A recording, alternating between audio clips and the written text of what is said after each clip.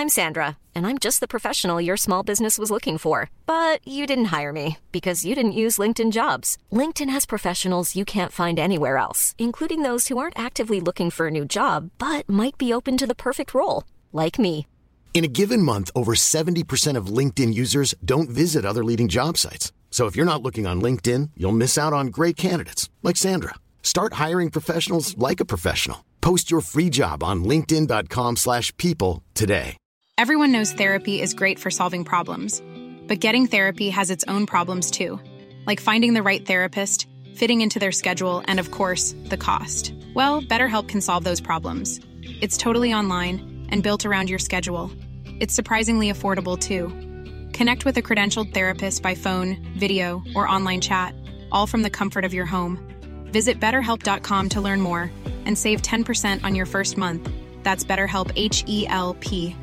Hi, I'm Daniel, founder of Pretty Litter. Did you know cats tend to hide symptoms of sickness and pain? I learned this the hard way after losing my cat, Gingy. So I created Pretty Litter, a health monitoring litter that helps detect early signs of illness by changing colors, saving you money and potentially your cat's life. Pretty Litter is veterinarian developed, and it's the easiest way to keep tabs on your fur baby's health right at home. Go to prettylitter.com and use code ACAST for 20% off your first order and a free cat toy. Terms and conditions apply. See site for details.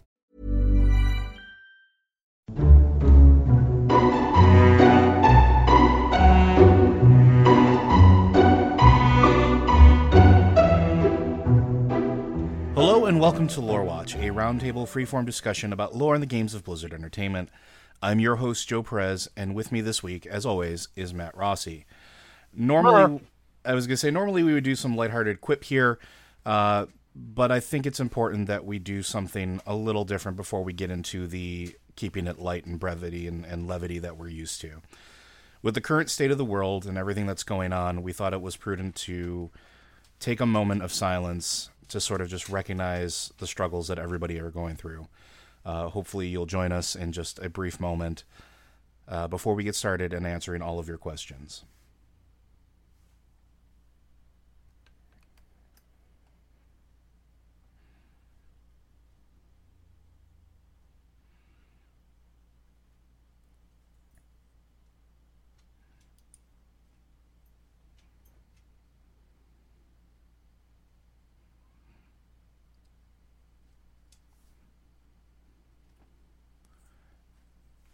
Thank you very much, and we hope that you are all safe out there.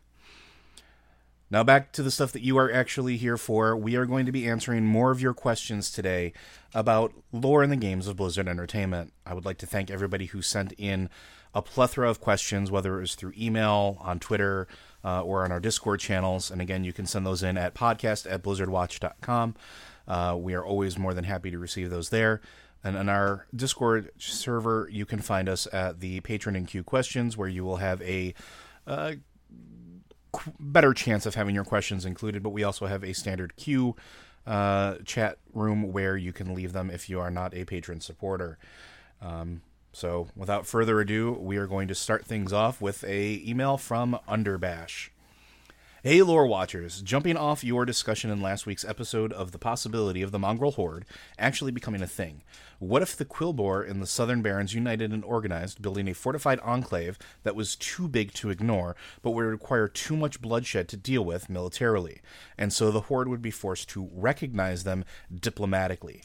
In the days of the Horde being primarily run by orcs, I don't think this would ever fly, but now that there are so many different voices in the Horde, I can maybe see diplomacy taking root, albeit grudgingly. Any thoughts? Thanks. And this is from Underbash. In my opinion, that would have had a much better chance to succeed when the orcs were in charge, because there were way more Quilboar. You guys have been spending the past decade, more than a decade, 15 years, since 2004, killing Quilboar.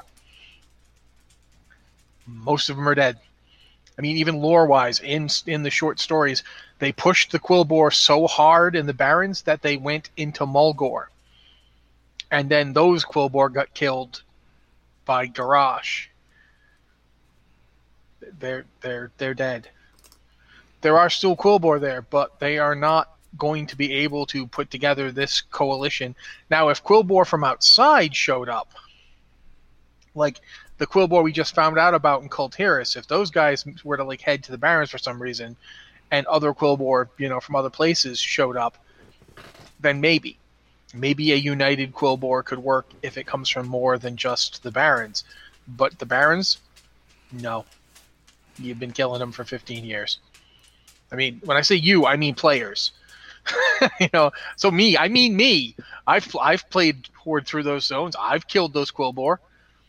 The Quilboar in the Southern Barrens specifically are not in a place to challenge the Horde. If they were, things would look very different in the Southern Barrens right now. The fact is those guys have been pushed to the brink of extinction. The other question is, like, to diplomacy into what regard, right? Like, if you're talking about them organizing to keep the Horde from hunting them, I don't see our starting quests changing all that much where we're not going to have to deal with them. If you're talking about just putting up a fortified front to keep themselves safe, why do they even have to deal with it diplomatically? If it's so fortified that they can only be dealt with like massive bloodshed, then they're already at a position where they don't have to be diplomatic, right? They don't have to sue for peace. They've already reached the point where they understand we've put ourselves in a position where if you want to remove us from our trench, it's going to be costly and bloody. And yeah, but here's the thing, man. I could actually see that working out because they wouldn't be negotiating for what they'd already achieved. They'd be negotiating for a recognition. But would they want to be recognized by the Horde at this point? Like you just pointed out, after all these years of being murdered sure. by them. They hate the Horde. I'm not arguing. But what's to say if sometimes you push for recognition from a hostile power to move things to a diplomatic level because you don't want to get killed anymore either. Sure. Now, if the Horde is willing to negotiate with the Quilboar, that takes pressure off the Quilboar. Right now, the Quilboar are in a position in the Barrens where they do not replace their lost. Even like a couple year truce is better than nothing. And I do think it's an interesting idea. I just don't think the Quilboar that are in the Southern Barrens right now by themselves are not in a position to negotiate with the Horde because they don't have the strength to do this. But imagine if the Quilboar everywhere got together. And imagine if they weren't just negotiating with the Horde. What if they were pushing against the Horde and the Alliance?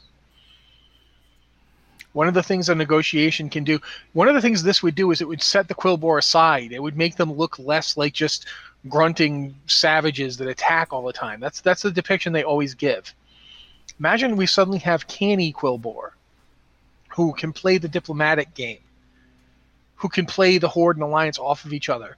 If you want to start to that whole mongrel... Yeah, I know, Sylvie, I'm sorry if that was Sylvie. That was absolutely Sylvie. I'll get through this as fast as possible.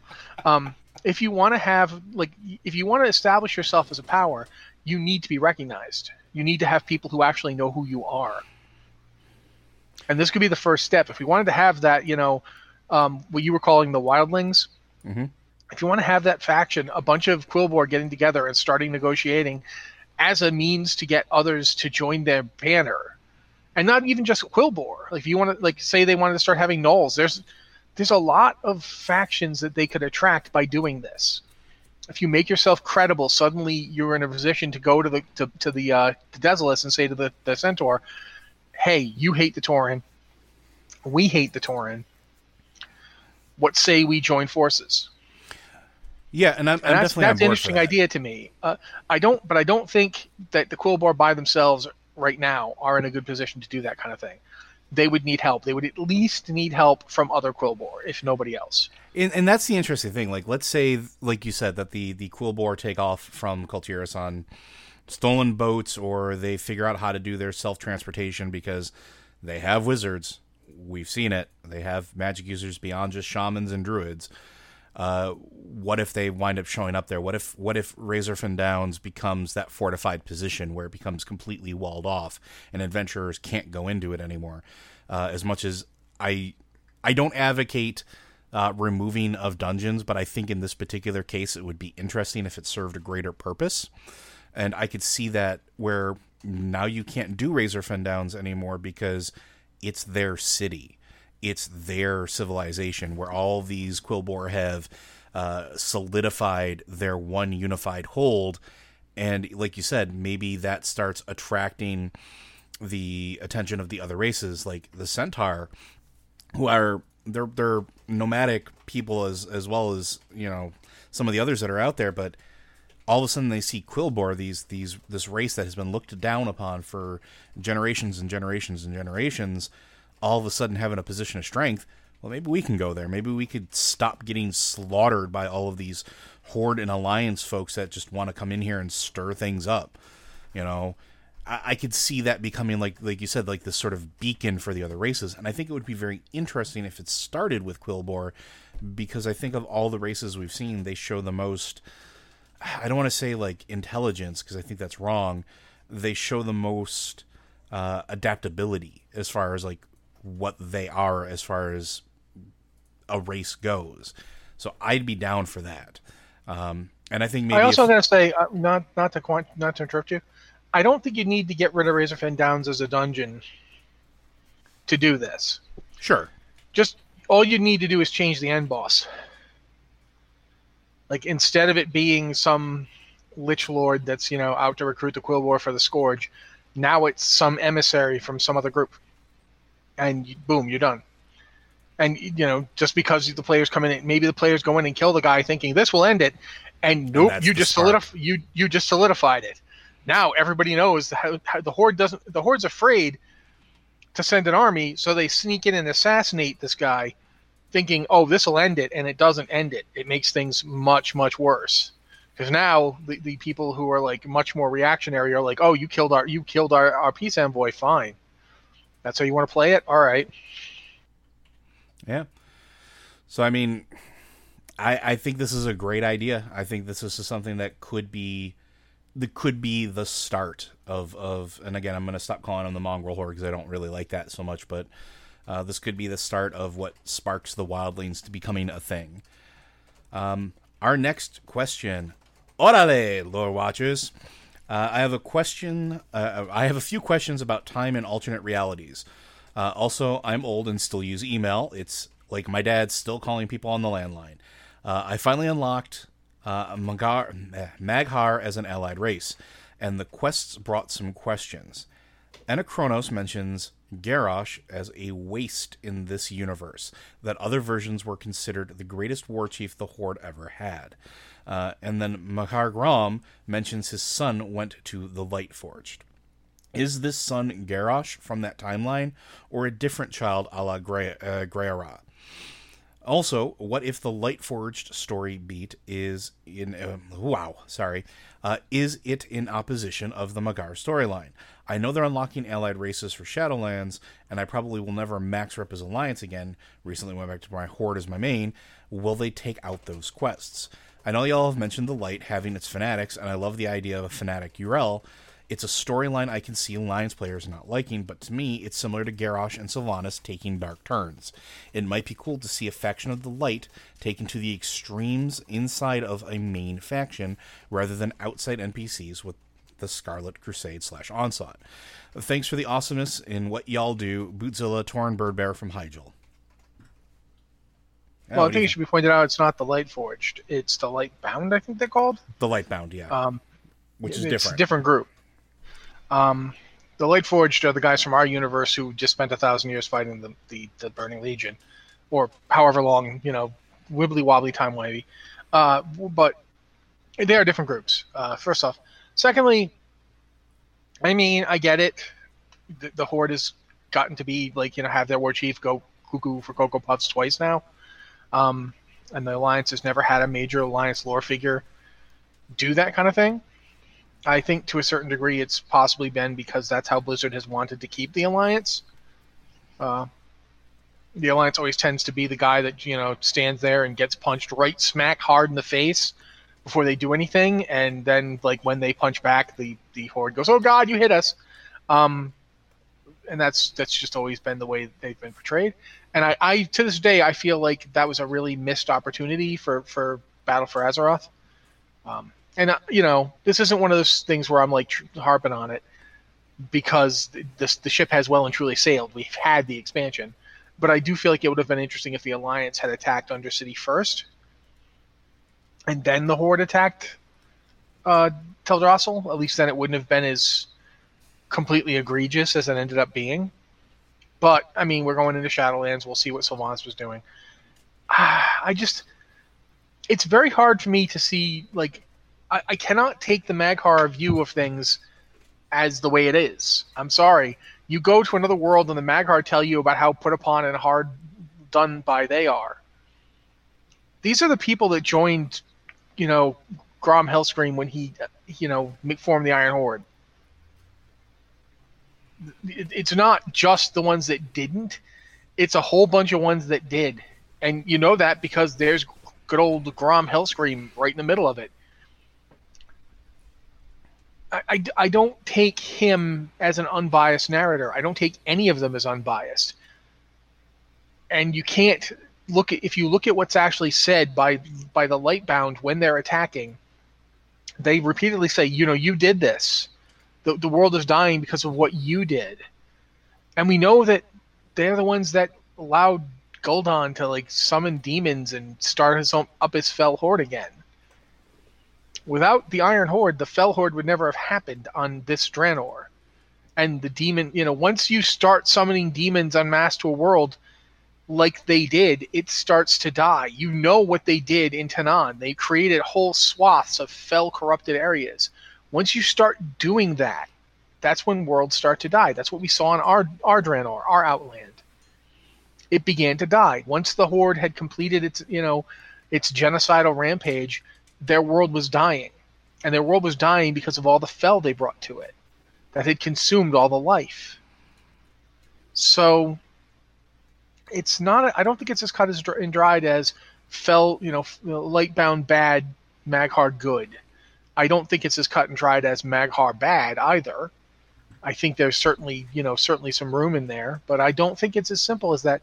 And we don't know, just for a fact, don't know if that Hellscream wasn't Garrosh, because Garrosh's mother died on that world without having children. Mm-hmm. So whatever son Grom had, the son is not Garrosh. He's not from the same people.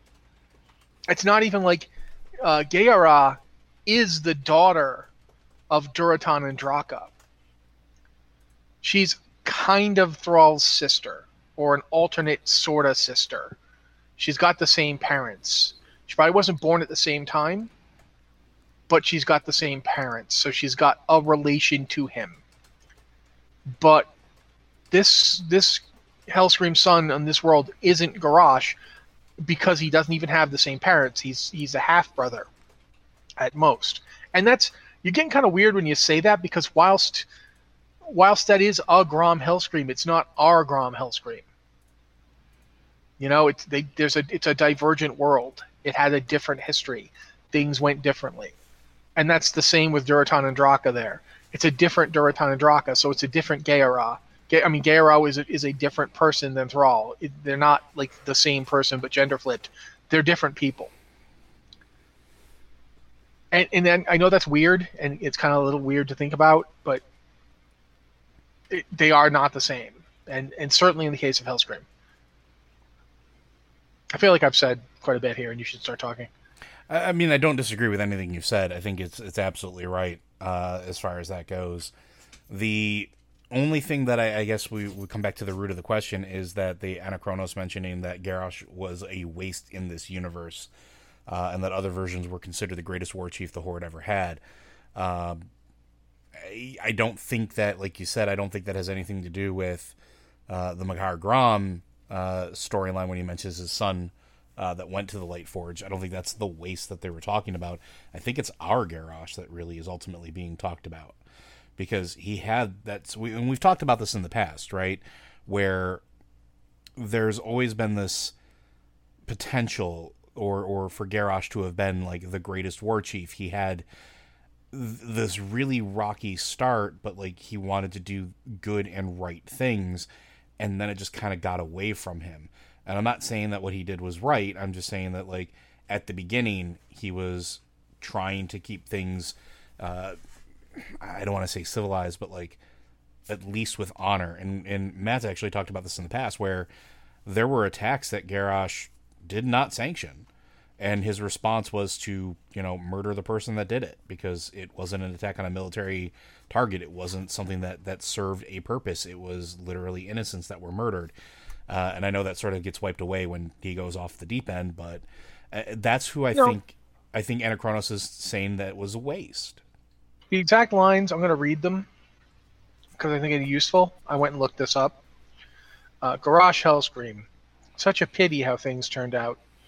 In countless potential timelines, he was seen as a great hero of his people. Some called him the Horde's greatest war chief.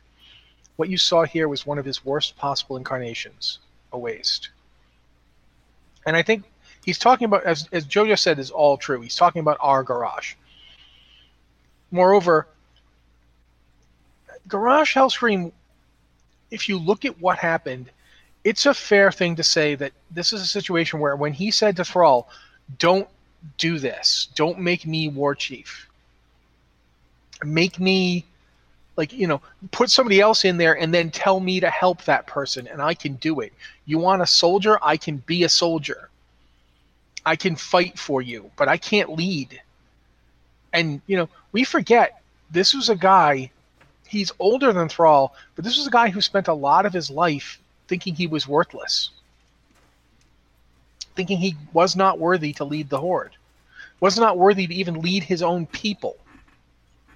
You remember when we saw him, when we first met him in the Grand? Yep. This was not a guy who was bursting with self-confidence. Everything you see from him after Thrall comes and shows him the big light show about how Daddy Grom was the super bestest ever, it's a guy trying desperately to figure out, okay, how do I live up to that? I thought he was a monster, but he's our greatest hero. How do I live up to it? How do I emulate it? How do I be that? And I think, it is fair to say that given enough time, Garrosh could have figured out a way to do it. He could have become, with seasoning, with time to, not just, I feel like if they just given him more time with Saurfang, it might have worked out. Because that exchange between the two of them, by the end of that exchange between Garrosh and Saurfang in Borean Tundra, I want to say Borean Tundra, it might be the other zone, but I think it's Borean Tundra. It is Borean Tundra. Garrosh stops blustering. He stops going, I'll just chop through, and he actually goes, how have you, when he says, how have you survived? Oh, I've not killed yourself. He's not mocking him. He's not casting aspersions on him. He's asking him. It's just a question. And you see that, if more time had been given that way, if he had more,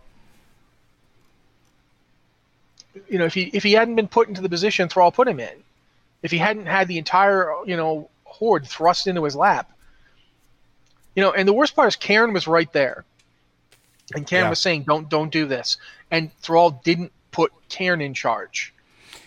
Imagine how different things would have been, especially with that outcome, if Cairn had been put in charge and Garrosh was just, essentially head of the armies and was there to listen to the wisdom of Cairn, right?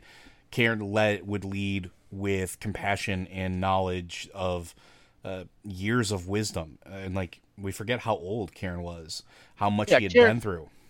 Cairn was at the end of his life, there's no question. Cairn had maybe another 10 years. Yeah. But that would have given Garrosh time. Yeah, absolutely. And I don't hate Garrosh Hellscream. I don't really hate any lore character. People don't understand this. This is a video game, and whilst I do have strong emotional resonance with the story, I don't hate the characters. I feel like sometimes, I wish they hadn't done that with that character. Garrosh is one of those times. I wish that at the Maghar with Thrall had spared him. And Thrall would say, you're right. This was my fault. This was all my fault. I shouldn't have put you into that position. You're right. And I'm not going to make that mistake again. You're going to help me fix this. And maybe it would have worked, and maybe it wouldn't have. Maybe Garrosh would have been like, no, this is the way. What I'm doing is the way. And they would have had to lock him up or something. But at least their Garrosh would be there. He'd be a character. I just feel like the way it went down, they made him somebody that was trying very hard. Like, I think when you read War Crimes, you get a sense that Garrosh, everything Garrosh does is not to convince anybody else. It's to convince himself. Yeah. It's like to convince himself, I did what was right. I was thinking of my people. I was defending my people. Sacrifices had to be made for my people. And I made them. And there's a lot to it. I do like this whole thing about, in countless potential timelines, he was seen as a great hero of his people. Some called him the Horde's greatest war chief. I could see that. The Garrosh we got, no, but there was in him that potential. Yeah, if he had not been thrust into that role immediately, especially when he even said, "I'm not ready," and given that opportunity to grow and learn under somebody who, I mean, let's be honest, when Thrall was in charge of things, he was kind of running around doing a million other things, and not all of it was exactly being a good leader to the Horde. He tried, but it wasn't what being a leader was. Thrall was exceptionally good when they were a people in exile looking for a home. Yes. When they were wandering, they were escaping their bondage and wandering the sea and heading to the new land and settling it. Thrall handled all of that really well. Once he actually had to lead them as a nation, he had no idea what to do. Mm-hmm.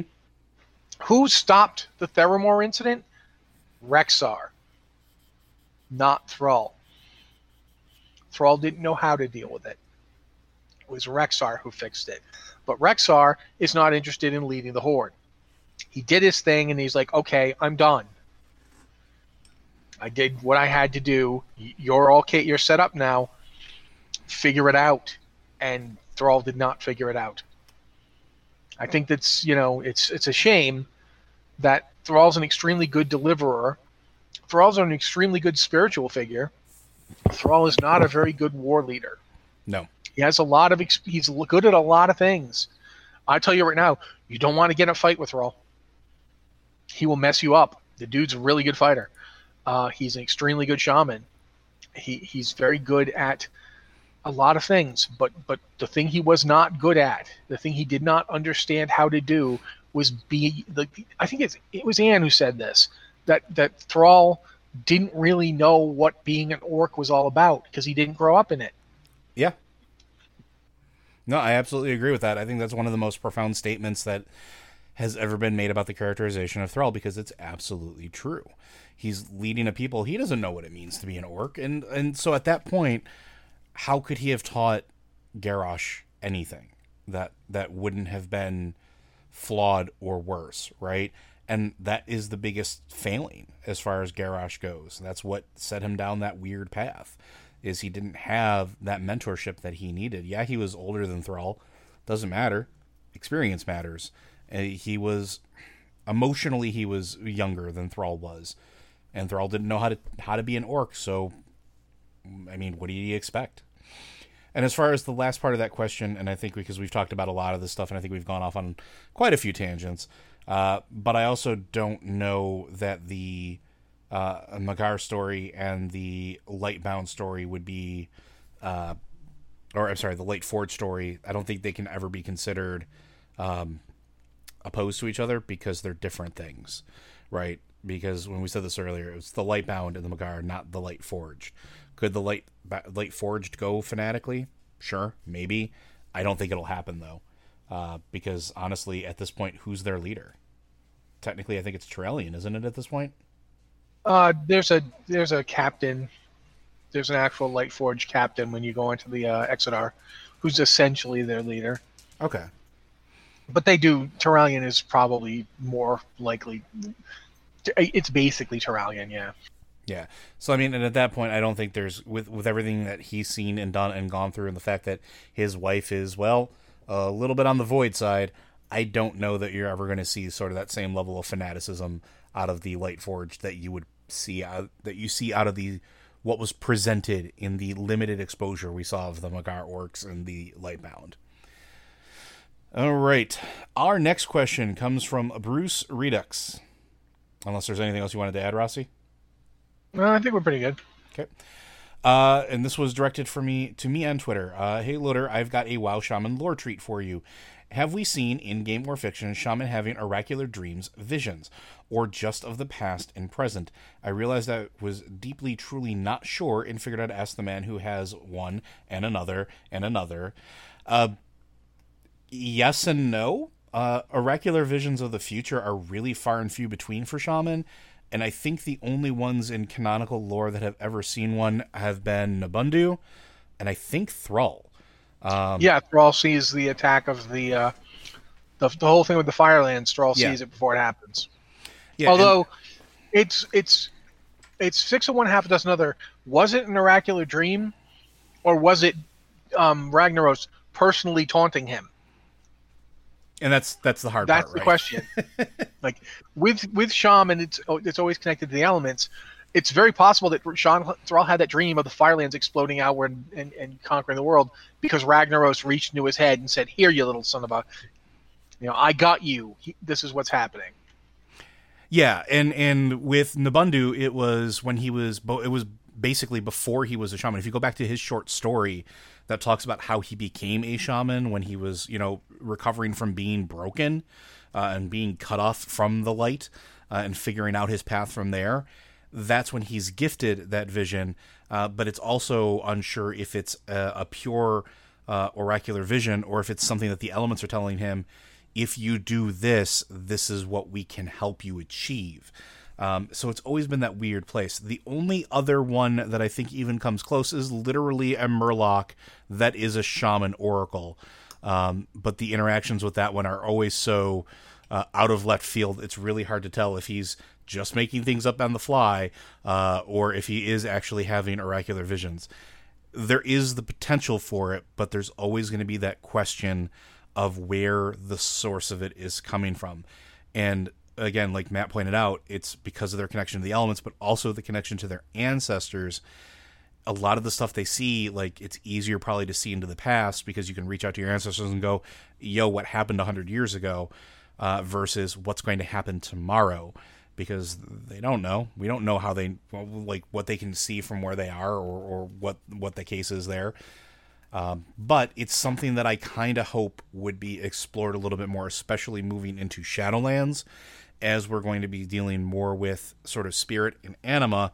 That's a really good opportunity to start exploring more the connection between a shaman and its ancestors, so that how that connection works, what they can see, what they can offer, how that strength sort of flows between the two.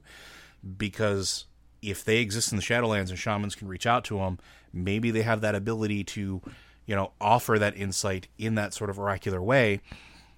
Who knows? I think there might have been stuff in the past too, but I don't think it was ever clarified with some trolls having shamanistic oracular visions, but it really has never been fully explored or explained.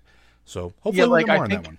I think at least once Vol'jin had visions like that, but they were directly from his connection to the Loa. I think it was Hyreek in general, yeah. So it wasn't, and he's not a shaman, so. Yeah, so again, it's a good question. It's one that I've thought about a lot, but it's something we don't have a whole lot of concrete information on. All right, our next one comes from Lashiel, a level 120 Night Elf Demon Hunter. Great name, by the way. Guardians of Forever Guild on the Thorium Brotherhood server. This is a two-parter. Does it feel like the Demon Hunter was left short? They talk about absorbing the essence and abilities of demons during the initial quest, but this could also allow for Demon Hunters to have Druid-esque travel forms. Something like wings not only being for gliding, but also flight. Quicker running, a la ground mount. A picture longer legs and arms similar to running wild. Even the Shark-Elven hybrid form for aquatic travel. I guess we'll answer that one first and then go on to the second part. Okay. So do you think that I don't think they've ever established lore-wise further mutations of the Demon Hunters, did they? It's basically you either have control over it, and this is the limitation of your power, or you let it consume you from the inside out and then you have to be put down. Like metamorphosis is a thing. Or you blow up. Yeah. I mean, some of them actually just straight up blow up. If you're doing the Demon Hunter starting zone, you have that one guy who just goes, I can't control it, boom, you know? So, I mean, there's nothing saying they can't do that, but I don't think Demon Hunters are intended to be like druids, but with demons. And that's kind of what you're suggesting. You're kind of suggesting that you make Demon Hunters into druids, but with demons. Like, ooh, a kind of shark form. And I was like, why would they have a shark form? Is there some demon shark that they're supposed to turn into? I mean, I'd be fine with it. Demon shark with a laser on its head? Sure, let's go for it. But it's got nothing to do with the Demon Hunter class. The Demon Hunter's aesthetics are pretty strictly, we know where they come from. They come from Warcraft 3. Like everything Demon Hunters do in WoW is basically Warcraft 3 stuff. It's Illidan in Warcraft 3, but with your version, you know, that's so I mean, I don't necessarily have a problem with it. I'm not sitting here going, no, that would be bad, you can never do it. It's more like, I guess you could do that if you wanted to. But it's just like, you know, I've never seen, like, they don't have a Shivaran form, and they don't have like a Fell Hunter form. They just have the form when they're like letting the demon inside them come out more fully.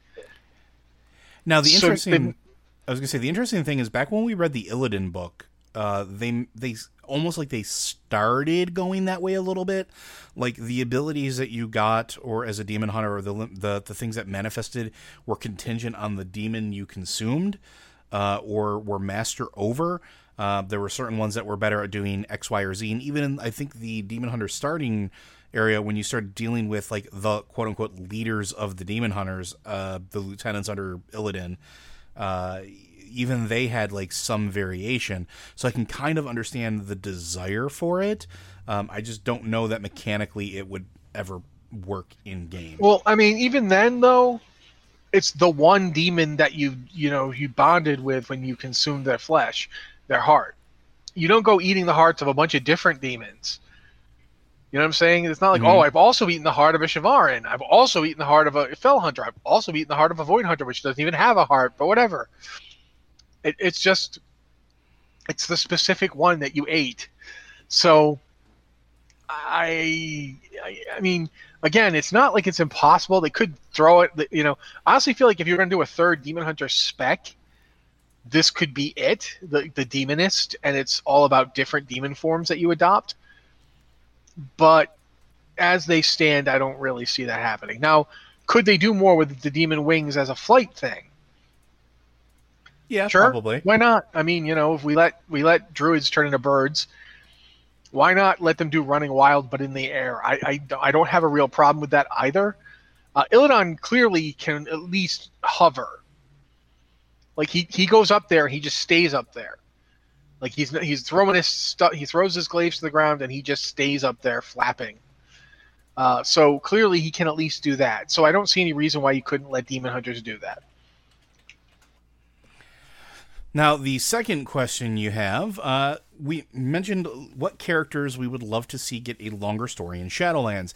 I would love to see Arthas have a redemption arc, which starts with Jaina doing a gib slap upside Arthas' head, and she and Thrall trying to save him. I think we've talked about this a little bit in the past, the idea of seeing Arthas in that dark place, or where that dark place is. Like, we assume it's possibly Torghast, but we don't know for sure. Do we think... how would you feel about that? Would you like to see a redemption arc for Arthas? Does WoW need another redemption arc? I mean, it seems like it's built on him. It is, yeah, and that makes me wonder, do we need yet another one? And do we need one for Arthas? Like, I'm not saying it's not a tragedy what happens to Arthas, but not every person who goes off the rails and does bad things gets to come back from it. Some people start off decent, make a fundamental mistake, screw things up, cataclysmically mess up again and again, trying to fix it. Eventually, let their soul get destroyed by a rune blade, put on a magic helmet. I'm just saying, you get to a certain point where the avalanche has avalanched. You can't take it back. You can't stick all those dead people back on Azeroth. You can't undo what he did. And people want to see a redemption narrative for Sylvanas, and I think that one's a hard sell. I think so too. As hard sell as I think the Sylvanas one is, it's nothing compared to the Arthas one. Yeah, I would think Sylvanas, and I've argued for this in the past too, I think that one's a little more viable just based off of what we've seen in game. With Arthas, though, instead of maybe a redemption arc, I would say I could see them not freeing him to resurrect him or anything like that, but literally releasing him so that his anima could be used for something good. And I think that's the only redemption arc with Arthas that I would possibly enjoy seeing. I'll just be upfront. I don't ever want to see him again. Let him go. Sometimes we bemoan the fact that World of Warcraft and Warcraft in general has these characters and then they're gone and they never get to have stories again. And sometimes that's a bad thing. I think with Illidan, we got to see a better use for him in Legion than we got in the Burning Crusade. I think that does happen. There are characters like, for instance, I was just talking about Garrosh. I think Garrosh, they should have done things differently. And if we meet Garrosh in the Shadowlands and he ends up somehow tagging a ride back, I would not be super upset. I'd be like, why? But I wouldn't be like terribly upset about it. But Arthas, no. He got his expansion. He got his story. He got every beat of it. There's no part of his story that I feel like he was wasted on. It's very much like I feel about Varian. And I loved Varian. I thought Varian was great. But Varian's dead, and it's fine. He doesn't need any more story. We've got Anduin's story now, and that story is interesting and going places. And we've got other characters, and there's nothing that Varian can bring to us that we can't get in other places. And I really feel that way about Arthas. There's no narrative I want to see involving him. He got his story. The effects of what he did, sure, I'd absolutely love to see that. A flashback that explains what the heck was going on and what Arthas actually knew about stuff, sure, I'd be totally down for that. If you really must use him as a boss in Torghast or something, or whatever raid's going to come up at the end of this expansion, fine, I guess. But I am not... There are other characters. We don't need more Arthas. We have gotten all the Arthas we need. That is my feeling on this. I'm not saying you're wrong. I'm not saying Joe's bad for wanting to see that redemption arc thing. I'm strictly responding as a player and a fan of World of Warcraft.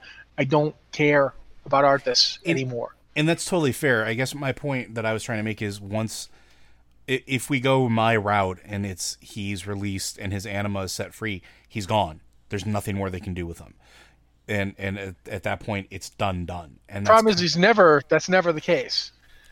If they decide to use him, they can decide to use him from any outcome. Sure. If they decide his anima gets released, they can totally decide he gets reincarnated and there's a baby out there somewhere that's like an Arthas baby. And then because we're in Shadowlands and time is weird and variable, when we get back to Azeroth, it's been 15 years and now there's a 15-year-old reincarnated Arthas. And it's like, I don't know. Just leave him alone. He got his story. But for everything else, I do agree. I think Arthas' time in the sun has come and gone. He has served his purpose for an entire game, an expansion for that game, and an entire expansion in another game. Yeah, I would be less upset if Deathwing came back. Well, because Deathwing didn't really get anything. Well, yeah, and more importantly, Deathwing still could be a credible bad guy. The fact is, Sylvanas has been stealing Arthas' bag for like 2 expansions now. You want Arthas back? There she is. Like, the fact that she didn't put the helmet on doesn't change the fact that she's essentially doing Arthas' gig. Yeah, same thing. And that to me is like, I just don't feel like we need the guy. I mean, as funny as it would be if he we get to the Shadowlands, we go to Icea Maldraxxus, we run into Arthas and he's like our buddy or something, that would be funny in a dark sort of way. It'd be like, oh, you guys, I have recently been watching Avatar the Last Airbender. I did not watch it when it first came out. I've only recently been watching it. I've watched the whole thing now. And there's a bit where the character of Zuko, I don't know if you guys know Zuko, but if you do, the character of Zuko is helping the character of Sokka break into a prison. Mm-hmm. And there's a part where they meet Sokka's girlfriend, Suki, who's been in that prison. And he says, like, he says something like, Suki, this is Zuko. And she goes, oh, we've met. He goes, and Zuko goes, we have? He goes, yeah, you burned down my village. And Zuko's like, oh, well, nice to see you again. That is what running into Arthas would be like at this point. Oh, yeah, absolutely. Oh, yeah. It's like, I am Arthas Menethil. Oh, yeah, I remember when you killed everybody in my village with undead people. Yes, I did do that. Anyway, that's why I don't. It's like, I don't know, man. I feel like we've seen this. I feel like we've done this already. But yeah. if they decide to bring him back, I'm not gonna cry about it either. It's not gonna like upset me. I just hope it doesn't become a central thing. It's gonna be funny to me. I'm actually much more looking forward to like what we're gonna get out of Kel'Thas. Yeah, I agree, because he's another one that I think his story has been sort of one note, really, and I'd like to see him in sort of this new place, right? So I do feel like, yeah, I feel like his Burning Crusade end wasn't all that great. No, but yeah. All right, our next question comes from our good friend Lord Soth, Human Death Knight on Kargath. Hello, Watchers. It's Lord Soth again. I was recently leveling my warrior alt through Western Plaguelands, and I was wondering about the updates to the world that I mentioned a while back. It occurred to me that the battle for Anderhall has basically been a thing for 5 expansions now. That hasn't been updated at all. Based on the quest dialogue near the end of the battle, it is established that the Forsaken won the battle. That got me thinking, with Undercity being out of commission for a while, could Anderhall serve as the new undead city during/after Shadowlands? It is certainly big enough, and it is not too far away from where Undercity used to be. The only conflicts I see are the level of the zone for mechanic-wise, and the battle for Azeroth might have changed Anderhall's ownership. To my knowledge, Anderhall doesn't come up in BFA at all. No, it doesn't. There is no discussion of Anderhall in Battle for Azeroth or any Aftermath that we've seen so far, right? I think it might get mentioned in one of those mission table things. But aside from that, I don't. Yeah, but do you remember what it has, if anything, in there? I just know that by the end of Battle for Azeroth, the Alliance has won both the battle at Stromgarde and the battle at Darkshore. Yeah, they're both Alliance victories. That would imply that the undead don't have anything. Well, they have Gilneas. But no, that's the other problem. As things stand right now, I don't know if it has not been stated what the undead hold up there at all. I don't know. I am not trying to be sarcastic here. This, strictly speaking, I got no idea. I'd love for there to be like something. Maybe the new book will we'll settle in the status quo a bit. I don't know what happened after those battles. I don't know what the Horde's position on the Eastern Kingdoms is. I don't know what they're holding. If they're holding Anderhall, then sure, yeah. I mean, it would make sense for them to try and move there. Especially maybe they evacuated to it when Sylvanas plagued literally everything, so that it was impossible to live on any of it.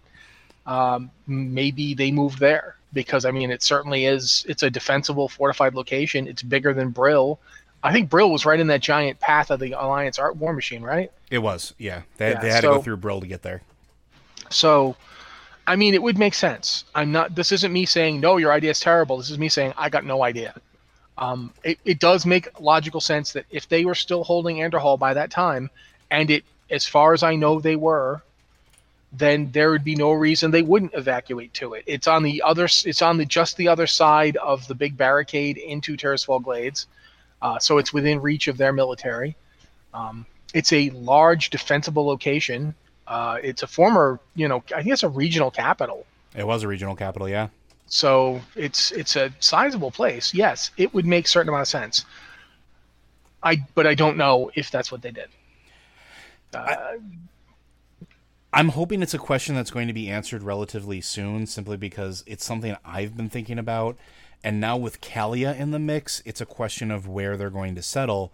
If Kalia is taking over leadership of the Forsaken, which it absolutely seems like that's the way everything's going at the end of Battle for Azeroth, where would that seat be? Because it's not going to be Orgrimmar. I mean, they're there, but it's not really their city. And with Kalia trying really hard to reconnect with their roots of humanity, and having most of them being, been raised from the Eastern Kingdoms, I could see that absolutely happening. I could see that being something that occurs where she goes, where we have Andorol, it used to be a wonderful city once. Let's rebuild it, make it a wonderful city again. It'll just be ours. And I don't know how the Alliance would react to that, because it would be a very, especially with Anduin, it would be interesting, because obviously nobody's going to have any love for the Forsaken at this point with everything that's happened throughout Battle for Azeroth. They were definitely complicit in it with everything that happened. And then Sylvanas was the leader of the Forsaken for all of these years. And if she is being held accountable for it, usually that stuff kind of goes downhill as far as that goes. Like, holding people accountable, it kind of flows down. How would they feel about having that there, even knowing that Kalia is the one trying to put things up? Would that be a new source of strife? Would that be a new force of conflict? Or would it be something that is being handled more diplomatically? Something that we've posited a few times with Kalia taking over. Is that something they could do? Because she could go potentially to Anduin and try to diplomatically say, look, I'm going to keep my people away from your people. If somebody wants to come visit us, that's fine. We're not going to do anything. We just want to live. We want to be here, and I'm going to help these people heal. But this is what we need. This is the place we're going to be. This is an ancestral home for us. We're going to rebuild it. We're going to make it whole again so that we can start becoming whole again. How does that reconcile? And I guess I would be okay with that if for no other reason but seeing how it plays out, because I think it would be very interesting. Anything else you want to add on that one? No, really.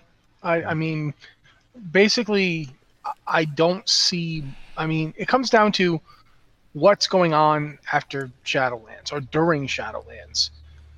It would take... I don't see... Here's a problem.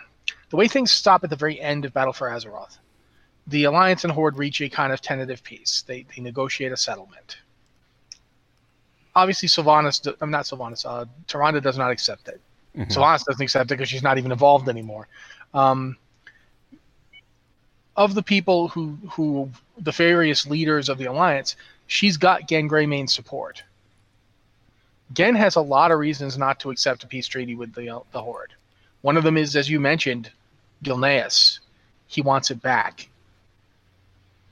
Letting the Horde settle Anderhall gives them a major base very close to Gilneas from which to effectively try to retake it or keep it.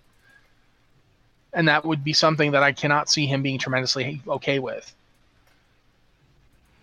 And I don't know what the other Alliance leaders would do. I don't know if there's enough political will for Anduin to let Kalia do that. And as of right now, I mean, the strongest military force in that area belongs to the Alliance. They're the ones that win at Stromgarde, which means Taran Mill is in deep trouble. Like, now that they have Stromgarde, Hammerfall is effectively gone. There's no way that the Horde can keep Hammerhall or Taran Mill if the Alliance decides to push on them. And without those areas, Anderhall's not that far away. And we know the Alliance has sent forces to Anderhall before. Mm-hmm. So this is one of the situations where I'd like them to do something with it in the story. And I don't know that Shadowlands we're gonna hear much about what's going on in Alliance and going on Azeroth while we're doing what we're doing. I'm not saying I wouldn't like to, but I don't know. So there's a lot there. But I definitely think that it would make sense for it would make sense for the Forsaken that didn't get to go to Orgrimmar. That would have been where you'd go. Do you know what I mean? Like, if they were evacuating Undercity, that's the first place they would have headed to. They're not going to head to Brill. Brill's gone. What's the biggest city after Undercity that they could go to? They obviously aren't going to try to go south through Silverpine, which is contested. They couldn't. Yeah, it would be suicide. The place to head is Anderhall. That's the first place you're going to head. Yeah. If you're not getting evacuated some other way, Anderhall would be the place to go. It would be the first stop, especially if you're then heading to, say, Silvermoon to get out. Like if you didn't use the teleporter, I mean, I'm going to assume the teleporter is not actually a lore thing. But if you didn't like use mage portals or whatever to get to Silvermoon, the way to get to Silvermoon would be to go to Anderhall and then go overland till you reached, Silvermoon. And it would make sense too, especially if you consider all the areas, because like we see the Undercity and we talk about specifically the Undercity, but the question is, did all of the undead settlements, did all of the Forsaken settlements get pulled into the Undercity before the siege?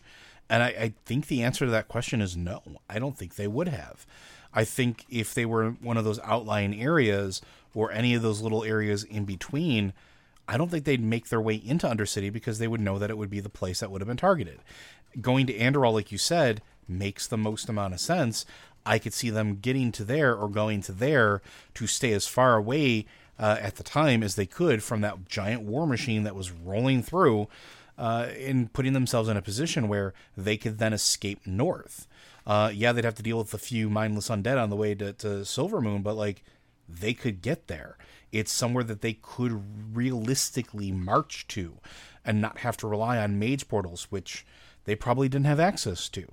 They probably didn't have a whole bunch of mages at those places ready to teleport the entire population of whatever little town or village or tent city that they had set up at that time. So moving forward makes the most amount of sense. So even if it wasn't they evacuated from Undercity there, I think it would be logical to see folks from the other Forsaken settlements wind up there, like you said, even if it's just a stop on the path to get to Silvermoon, to get to somewhere else. And once you're there, once you've got, refugees settling in a place, it's sort of like if they don't really have any place to go. I mean, we saw a bunch of them in Orgrimmar. Obviously, they were evacuated to there via Mage Portal. But for a lot of people, Anderhall would be the place you'd end up getting stuck. So, yeah, I can see it. But, I mean, we don't know. It would be nice to find out. I'd like them to do something with the story there. Yep. All right, I think we have time for one more. This is going to be from Rodrigo Llanos. Hello, I got interested in the topic about the third faction, and I wanted to put on my thoughts here. First of all, I stick with the Wildlings name, or maybe Wild Ones, or the Natives as a faction name. Now, I think it's very possible for such an organization to be born during the time we spend in the Shadowlands. If the time skip is true in any way, the major problem to create such a band of races can be solved thanks to that time, and one very important thing that we'd been chasing during all of Battle for Azeroth: Azerite. It's been established that Azerite has the capacity to amplify the intelligence of those exposed to it for prolonged times, and given that it's the blood of the world, it manifests primarily underground or at the surface of the earth. What does the Kobold, Quilboar, Drogbar, and heck, even the immigrant Gorn that came along with the Magar that fled to Durotar have in common? All of them are underground dwellers. Let's say a decade passes while we stay in the Shadowlands. That's enough time for a couple of individuals of those races to be exposed to Azerite long enough to gain a good degree of intelligence, thus solving the problem of a lack of leaders to unify those races. I leave this here for you to speculate on, and now I present my question as a lore fan. Could Elune have a third aspect aside from the Mother Moon and the Night Warrior that is related to the sea? More specifically, do you think Elune is the Tide Mother that the Kaltirans venerate? Besides the quest on Teldrassil called Power Over the Tides, there's evidence in Najatar that seems to imply that. The Tablet of the Balancing Tides, one of the items that the reputations there sell you, has an interesting text saying, "The whispers of Elune and Neptulon play on the tides. Their words etched in stone are a tribute to the balance of their powers." When the Tide Sages saying their Tide Mother whispers them from the waves, the obvious feminine name for their patron, and this item, I'd like to think they are related, because if true, then nothing prevents us to have Night Elf Shaman. Thanks for reading this long rambling, and have a good day. First of all, I hadn't even thought about Azerite with those underground races. That is a really dang good point, and something that we still don't know how that's all going to work out, because at the end of Battle for Azeroth, here we are, we still haven't really healed the world. So Azurite could still pop up elsewhere? That is a really good point. We might see some super intelligent underground races pop up. I mean, I could definitely deal with a Shakespearean Gorn. I think that would be absolutely fantastic. As far as the second part goes, I'm going to go with a maybe, but I'm going to defer to Matt on this one since he spent more time on the Alliance side of things lately than I have. Well, I mean, Elune is the moon, and She is. the moon pulls on the tides. I mean, that's just one of the things that's what the moon does. Even in worlds where you're not going with the scientific aspect of the whole idea of gravity, people have long known that the moon affects the tides. Going back thousands of years, people knew, oh, the moon's full today. The tides are going to do this. They could tell, they could track by the moon's lunar cycle what the tides were going to do. And people have known that for countless generations. So it would make sense that on Azeroth the same thing would happen, and they would know that it was happening, and they would therefore know that the moon and the tides are related. I can't say that if Elune has such an aspect. I mean, it could just be as simple as, the moon makes the tides go. It doesn't necessarily need to be as strongly related as Elune has a third aspect. But we're all familiar with triune goddesses in mythology. We're all familiar with the fact that Elune currently has two faces that we've seen: the Night Warrior and the figure that is effectively just regular Elune. And it certainly could be the case there's a third figure that's tidally related. I went and looked at the tablet of the Balancing Tides.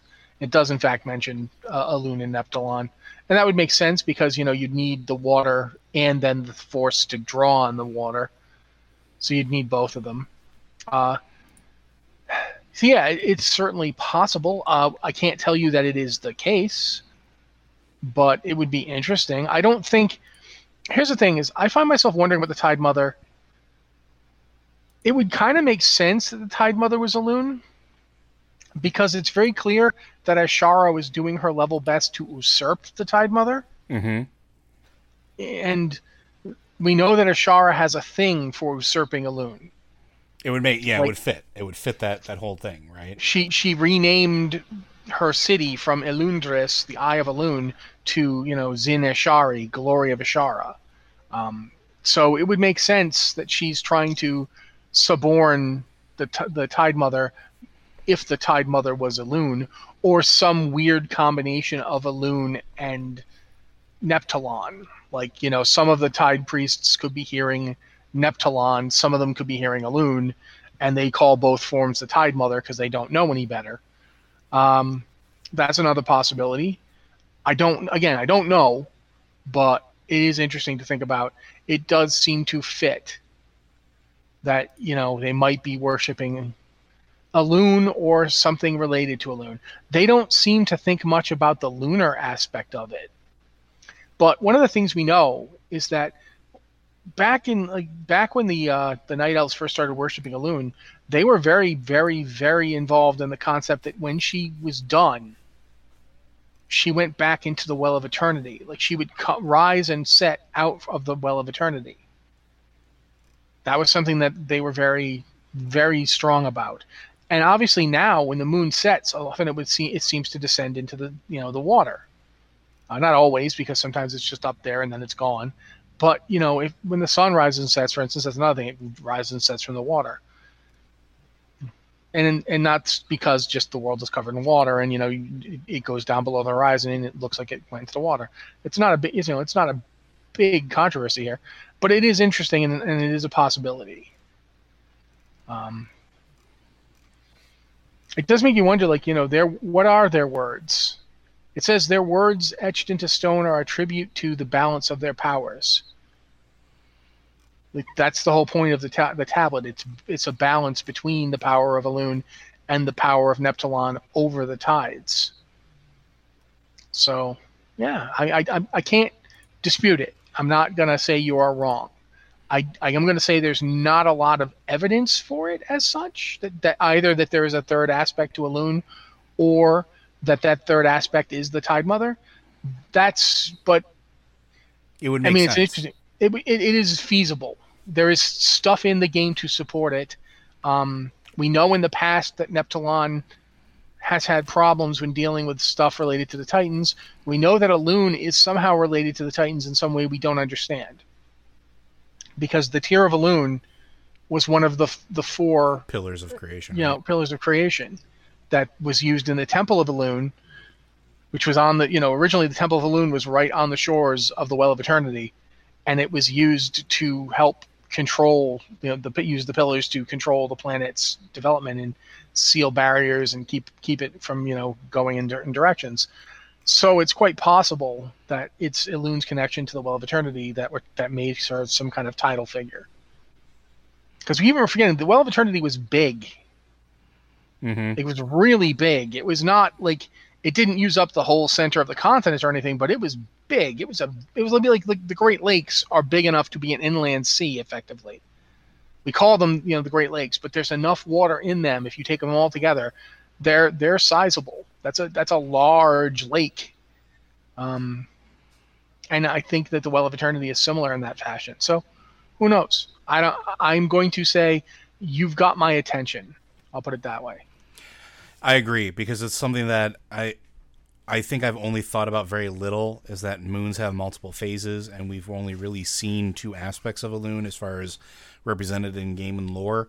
I would love to see that expanded upon, especially with us moving into the Shadowlands, where it's all about that sort of spirit and energy and power and everything else going on. I'd like to see an exploration of Elune, and if it ties into the Ardenweld at all and what that would actually mean. I'm for expanded Elune lore, if that makes sense to say it that way. But like Matt said, you have my attention, and I think we're going to be looking at this more going forward. But Blizzard Watch is made possible due to the generous contributions at patreon.com/BlizzardWatch. Your continued support means this podcast site and community is able to thrive and grow. Blizzard Watch supporters enjoy exclusive benefits like early access to the podcast, a better chance at having your questions answered on our podcast or the queue, and an ads-free site experience. Again, if you have any questions for us, be sure to send them into podcast@blizzardwatch.com. Even if it's just a thematic show request, be sure to send it in as well. Hit us up on Patreon in the Patron and Supporter Q and Podcast Questions channel, as well as the Q Questions channel. We will check both of those. And as always, thank you for joining us, and stay safe out there.